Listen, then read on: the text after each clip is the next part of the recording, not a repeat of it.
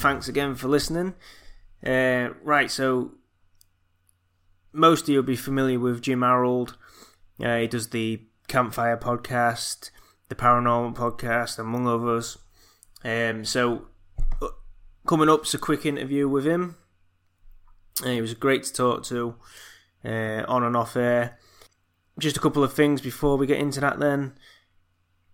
Please remember to subscribe and reviews. If you get a chance to leave an iTunes review, that really helps us out. As for t-shirts, we're in the process of getting that sorted. We've been quoted like 200 and something quid to get the design done, but you know, we're trying to get the funds together and all the rest of it. So again, I know it's boring for me to ask and that, but you know, if you can make a $1 donation or £1 donation, if you can do that, every little helps to fund that. And hopefully we're going to get some t-shirts that are not just the show related, but they're just paranormal in general. So yeah, so I hope you like them. Okay, so just one last thing to mention, and that's the Facebook group. Obviously there'll be a link in the show notes for that. It's called the Paranormal Hangout, and just exactly what it says really. We just talk about paranormal stuff. Obviously you can share your stories in there, bring up fun things you want to wear on the show, all that kind of stuff. Jodie shared a story in there recently. She was in a fire watchtower in Australia, and she heard footsteps coming up, you know, in the middle of the forest, in the middle of nowhere. That's got to be pretty creepy. But I did point out it could be a yowie, but who knows? Still think it's a ghost, but hey ho. Anyway, so without further ado, here's Jim Harold.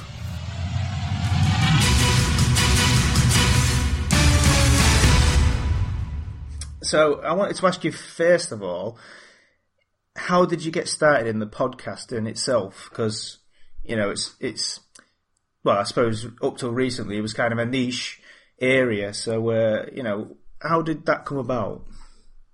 Well, I guess I have a knack for doing unpopular things, because podcasting was not on everybody's lips back in 2005 when I started.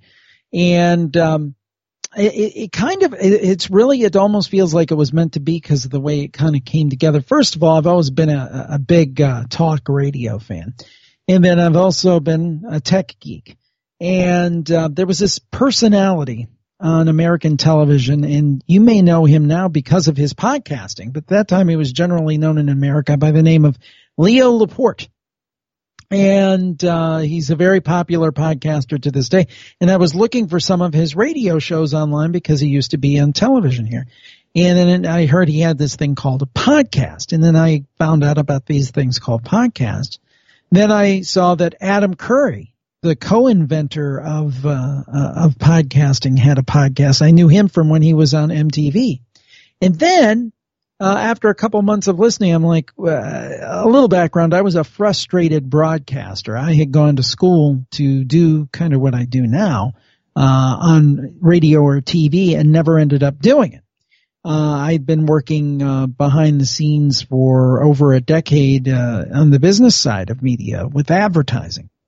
And worked with a lot of personalities and things, but didn't get to do it. And I was going, dang, I was 35 at the time. I was 35 years old. I'm like, I'm never going to get to do that. And I heard about podcasting. I'm like, well, maybe I'll never get to do it professionally, but I can do this for fun. So 2005, I said, I'm going to start a podcast. And I thought, well, what can I do a podcast on? And I said, well, what's something that really interests me aside from the broadcasting part of it, something that's always fascinated me. And if I go to a bookstore, I always end up looking at the books, or at that time we still had libraries. And it was the paranormal. And since I was a little kid, we had a show here in the States called In Search Of, with Leonard Nimoy of Star Trek fame. Yeah, I know it. And that got me started as a little kid, and I was always fascinated. I'm like, well, why don't I because I knew if I was going to do podcasting, it had to be something that really interested me. So I said, well, why don't we start with the paranormal? And lo and behold, it kind of caught on, and 7 years later, I went full-time, and I've been full-time. In June will be 5 years I've been full-time podcasting. So it's been a great ride, and I really think I mentioned Adam Curry and Dave Weiner, the two co-inventors of podcasting. It has changed my life for the much, much better. So I'm very thankful to those folks. Absolutely. I mean, I'm a little late to the podcasting world myself. I mean, I've had an iPhone for God knows how long, but, it was only maybe 3 years ago, something like that I actually thought, what's this button here, and clicked it, that just shows you my level of technology, I suppose. But absolutely, the podcast itself is like, it sort of revolutionized the radio field, the genre, I think. I think so. Like the Walkman did to music back in the day. I think the podcast is a similar. It's got that sort of, and I think it'll go down in history as that thing, because it's radio that you could take with you. I mean, what could be better? Yeah, and the thing is that, and I hope this doesn't get snuffed out, because podcasting is changing. But for people who started when I did, and even people who started a while back when you did, it gave us a great opportunity, those of us who didn't have large companies behind us, to do kind of cool things. I hope that doesn't get lost as all the big companies come in and they see the dollar signs. And that's good, because that means more people are listening. But I hope that the independent content creator doesn't get kind of snuffed out in the process. Well, I'm hoping that the way we do things, and with the small budgets, I hope we can sound totally different to those. You know what I mean? I hope we'll stand out in that sort of thing, and hopefully then people will keep coming to us through that. That's my hope anyway. Yeah, and I think that there's a part that people will know when people are genuinely interested in something, and they're not just doing it as a business only. Not that you can't, because what I do is now a business, but it's born out of a true kind of obsession with a topic. Yeah. And people recognize that, rather than, I think, somebody that just slaps something up and says, aha, I can make some money doing this. That's the thing. It's like, because you'll end up with all these podcasts like CSI, Miami, CSI, and it'll all be the same type stuff. You know what I mean? But it's anyway. But that's another thing for another day, innit? But so you mentioned that went to the library and you looked at the paranormal things, and I think that's the way I was as a kid as well. The rest of the stuff didn't really stand out to me, but the paranormal stuff, that jumped off the shelf, and so I had a fascination with paranormal right from the beginning myself, and I wonder if that led into some of the experiences I had. If having an open mind, I wonder if the things that happened to me came from that. But did you have any paranormal experiences per se before starting the podcast, or was it just literally that interest that got you into it? I don't feel that I had experiences that were like jaw-dropping that happened to me personally. I had some that I tell the story on my shows, where I had a song play on the radio that was very odd to be playing, and very specific, right after my brother died at a very young age. And I think that was kind of what is referred to as an after-death communication. But a lot of people might not say that is that striking. However, what I did have were some great family stories. A couple from my dad, and he is 81. He's going to be 82 this year, and he still swears by them. And he would no more go on a ghost hunt than try to fly to Mars. I mean, it's not his thing. And he had two great stories, one entailing a ghost and another one a UFO. And then my wife, a few years before I started the podcast, had a very strange vision the night my mother-in-law died. And that was before I ever podcast. So it wasn't like, it's one thing if I have an experience after I'm doing this very intensely, but to have it before, I think that speaks volumes. And that was another person who doesn't, make these kind of things up out of whole cloth. So I guess by osmosis, I've had exposure to them. And I think that's kind of the case. I think everybody, even someone who is not, I don't view myself as particularly sensitive, but I think almost everybody, and that's why I think the Campfire podcast is successful. Either everybody has a story or everybody knows someone who has a story very close to them that they believe. So even the skeptics, it's funny, I will tell people, particularly in the early days, I'd tell them what I did and tell them about the Campfire podcast, for example, where people tell their supernatural stories. And the person I was talking to would say something like, well, I don't know if I buy into all that stuff. But there was this one time, and then they would go ahead and tell me their story. So I think it's universal. I think everybody has had exposures to great experiences and stories throughout their lives. Doesn't that just show you how normal the paranormal is? It is. Which is paradoxical, I suppose. But yeah. So obviously they've got the Campfire, you've got the Paranormal podcast, you've got all these podcasts, and the Campfire itself, though, is my particular favourite, and for those reasons you've just stated. But it must be a real labour of love for you, because I think what's unique about the Campfire is that you speak to every person that you have on, and that must just take an inordinate amount of time. So that must be a real labour of love for you. Yeah, that one's the most intensive in terms of production and everything. There's no question about it, but I think it's worthwhile. I think it's the show that makes the greatest connection because, again, people are sharing their stories, and it's been around since 2009. That was the second podcast I started. And the thing is that I never, when I first started it, I thought, this will be a nice little sideline. It'll be entertaining to tell spooky stories. But for some people, it means much more than that. They come on the show and they say, well, I would have never have shared this story in the past, but having listened to your show and hearing all these other storytellers and people who have these experiences made me realize I wasn't alone. So the show ends up meaning something to people more than just entertainment.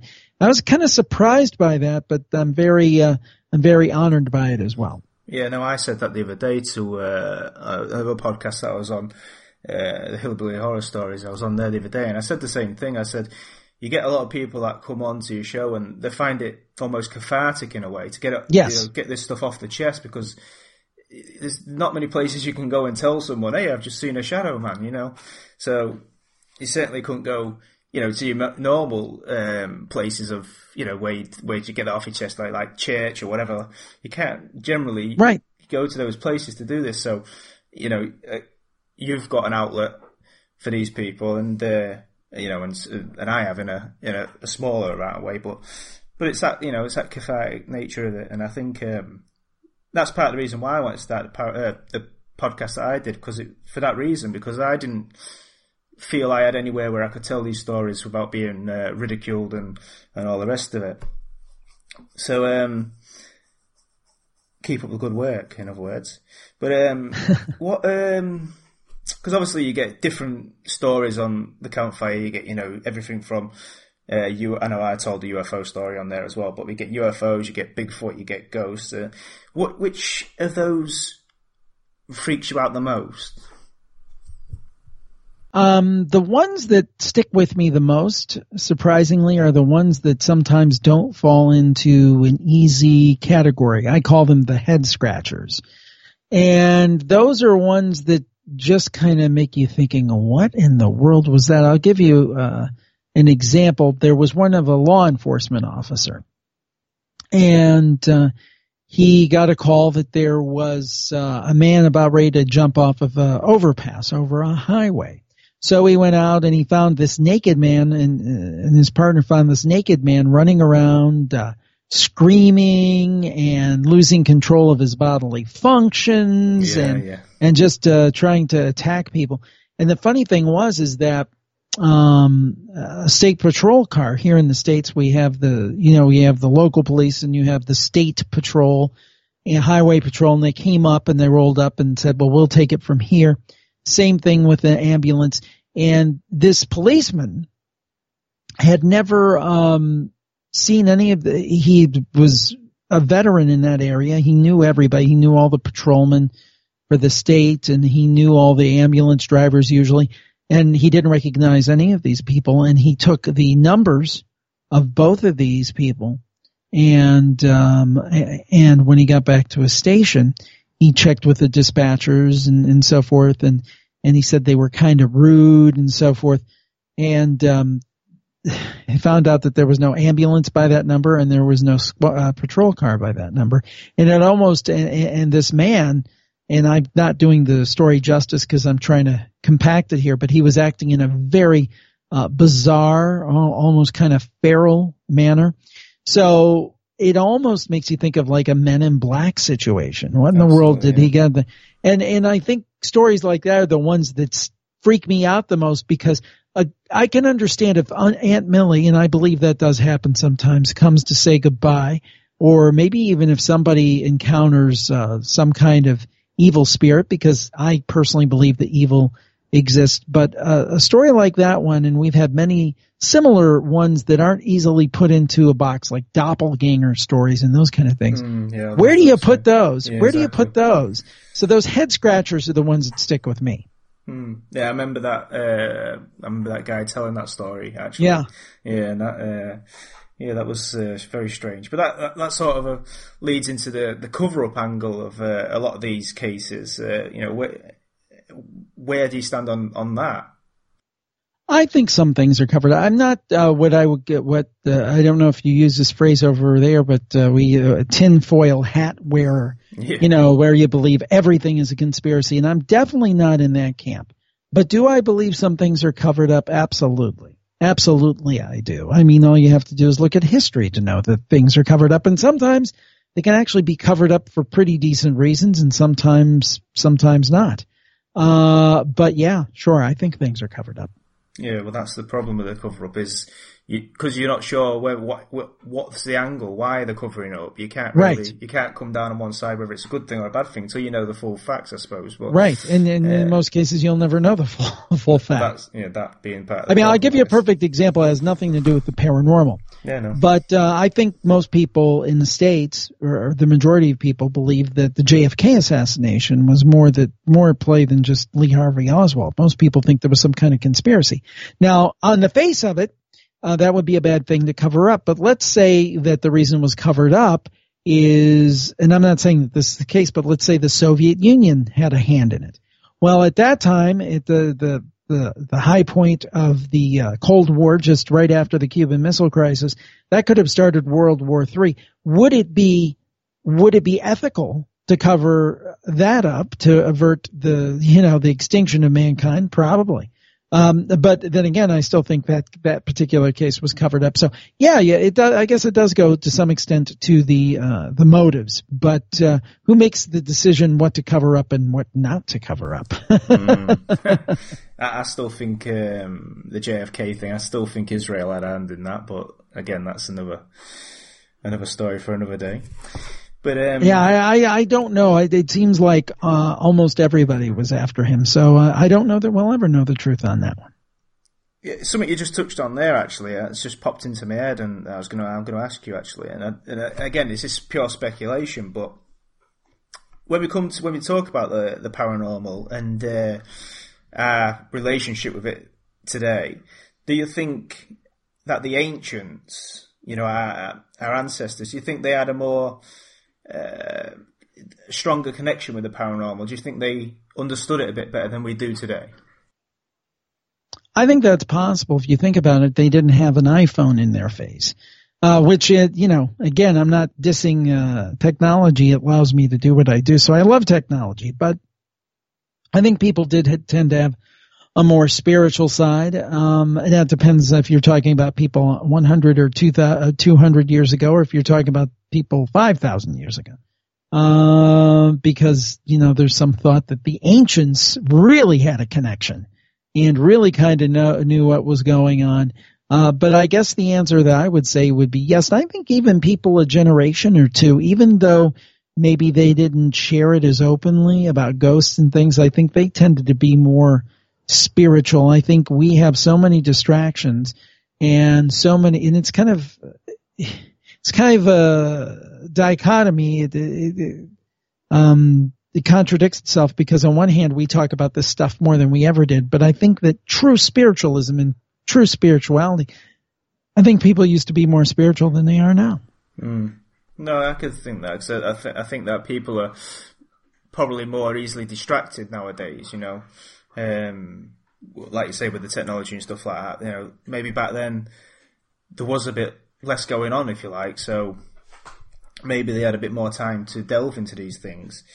So there is that. But on the ghosts then, as that one aspect of the paranormal, where do your thoughts sort of lead you to the, you know, what is the ghost? You know, do you more, you know, is it a passed over person? Is it just some sort of energy? You know, where, you know, from all the stories that you've heard, and or do you make different, you know, do you put them in different categories depending on, you know, like I think that's it, and it sounds like a great cop out. But to me, there are a few different categories. I think there are legitimately after-death communications that people have from loved ones, whether it be friends or relatives or whatever it might be. I think that's definitely a real thing. I think there's residual energy, like the stone tape theory. Someone once, when I said that once, somebody thought I said the stoned ape. And it's like, so I said stone tape theory, the idea that places carry residual energy, and then I also think they're evil spirits. And then I think there are people who think they see things and they really don't, or they're mistaken, or they feel a cold spot and they didn't realize it was the air conditioning duct. So I think that's part of it too. So I think overactive imagination. Yeah. So I think, but I think honestly, most of the people on Campfire, the vast majority, I think, are sincere and believe they saw what they said they saw. And most of the stories I find are much more credible than, oh, I walked into a cold spot in a building. There's usually something that's like, oh, wow. You know, so I think we get some great stories, and I think people are very sincere. And I could only count maybe on one or two hands the whole time in the last 8 years, believe it or not. And in fact, I should have looked that up because I think it's about this time of year we started in 2009. I think there's probably less than 10 people who I felt were calling me and just trying to have a goof on Jim. I think that's been very, very rare. I mean, I was just looking into shadow people. I know you get a lot of shadow people on your show. And we was talking about shadow people the other day, and I found this passage. I don't know if you're aware of this. There's a passage in the Quran that actually talks about the shadow person, and it's almost like, you know, the old hag syndrome.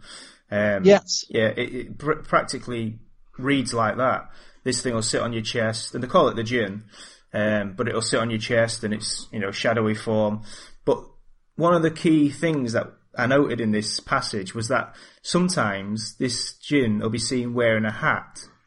And apparently, if you knock this hat off, the jinn will grant you 3 wishes. So, do you see a parallel between the shadow people stories that you hear, and, you know, this is from obviously an ancient text now, but it's been going on that long. So, do you find any, you know, solace in that? Well, I think it's interesting, and there was a great book done by Rosemary Ellen Guiling on the jinn, and that's one of the scarier things. But yes, the jinn and genies are connected in terms of in terms of ancient writings. I mean, I think that they're very much connected, and that's where the idea of the genie came from, if I remember correctly. Yeah, this stuff goes way back. It's not a very academic answer, but I believe that. And the jinn are one of the scariest things. It's one of those things where I did a show on jinn, and like the next day, or maybe later that day, we had a family tragedy. And I kind of half thought, did something that and I mean, that it's kind of silly because this person had already been ill. But I kind of thought, you know, maybe I invited something here. So I think you have to, you know, to some extent be careful I think it was Nietzsche who said something like, when you stare into the abyss, sometimes it stares back. Yeah. I think that goes to the same for the Ouija boards, Yeah, and I do shows on it. In fact, we're doing a webinar in a couple of nights on it, or actually Wednesday. We're recording on this Tuesday. This will be Wednesday night. We'll be doing a webinar on it. So I certainly do programs and things about it, but I also think there needs to be a certain amount of caution. And even the people, for example, the Ouija board, even people who are, quote, pro Ouija board, they'll say it's something you have to be careful with as well and know what you're doing. To me, it's kind of like a spiritual chainsaw. If you put a chainsaw in the right person's hands, they can do this marvelous sculpture and ice sculpture and all these crazy things. And if you put it in my hands, I'll cut my arm off.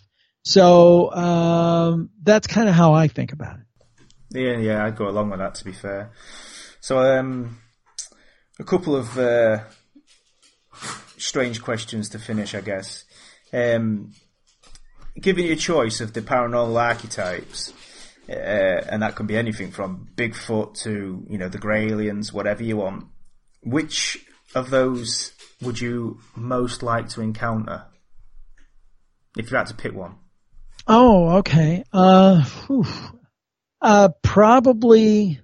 Well, see, my biggest area of interest is the afterlife. So I guess in some ways it would be a ghost that I could in some way verify, or it would have some meaning to me. I think that would probably be the one. Yeah, because a UFO, that would be great to see. But again, my big question when everybody says, well, what if there's one thing that you could nail down, it would be the afterlife. Because on my shows, and you've probably heard me say this, we're not all going to see Bigfoot, and we're all not going to see a UFO, but we're all going to die. So we kind of all have an interest in what happens afterwards. So I guess that would be the one. Fair enough. Can't argue with that. Which would be the one that you least would like to see then? The one that interests me the least, although people are fascinated by it, is Bigfoot. I mean, actually, it'd be cool to see Bigfoot. I'm not saying one, but if you had to ask the least interesting one to me, it would be that. I mean, certainly a substantial UFO sighting. I mean, I did see a green fireball, my wife and I, and it was funny. We were driving down a main road here in the suburban area here in Ohio, and it was about, 6 o'clock at night. It was fall. So it was late fall, early winter. It was dark, and we saw this right above some of the stores. I know exactly where it's at, and I'm about 10 minutes from it right now. And we looked up, and it looked like a fireball was coming down, and it had sparks and all of this stuff. And we were talking about it, and all of a sudden on the radio we were listening to a talk show. And caller said, "Hey, I'm on so-and-so road. I looked up, there was this green fireball," and the host is like, "Oh, you must be drinking early tonight." And it's like, we saw it too. So we knew we weren't seeing things when somebody else independently called. That was technically a UFO, but I think that was just some kind of space junk or something like that. But UFO would be interesting. I think a Bigfoot, to me, would be the least interesting, but still interesting. Absolutely. I think that's interesting that the radio host there straight away went to the drinking. You know what I mean? Yeah. Like, it must be, yeah. That's... I lost you for a second there. You still there? Maybe it's the gin. Right, what I was going to say before the gin interrupted us is, do you think with the advent of all these full spectrum cameras and dashboard cameras and cameras in your pocket and all this, that we're going to get some proof for some of this paranormal stuff sooner rather than later? I hope we get some clues. I was actually talking to Lloyd Auerbach, who is one of the best people in this field, and he felt confident that we are going to get some answers. I'm a little more skeptical in getting the answers, because I think sometimes the answers don't want to be found, if you know what I mean, in this area. But I do think some things may be answered. I wouldn't put it beyond possibility. Now, and it depends, different people have different definitions of the paranormal. Some people just think, oh, ghosts and spiritual activity and psychical things are paranormal, and Bigfoot and the UFOs, that doesn't fit into that. On the other hand, I'm a big tent person, and I kind of lump it all into the same kind of unexplained, and I'm interested in all of it. UFOs, on the other hand, I think that we could see a lot of movement, especially with the idea of life on other planets. I think that, within a decade, that life, some kind of life on other planets, will be confirmed. Now, whether it's single cell life or something more complex, I don't know, but I believe. So I think that we may start to inch towards something, but the life after death one, that's a tough one, in my view. Yeah, I go along with that. I think we're close to getting some sort of an announcement about single cell life on another planet and that. And as for the life after death question, I guess at some point we all get an answer to that one. But getting back to the show then, the Jim Harold Campfire, you take all kinds of stories, it's not just ghost stories, is it?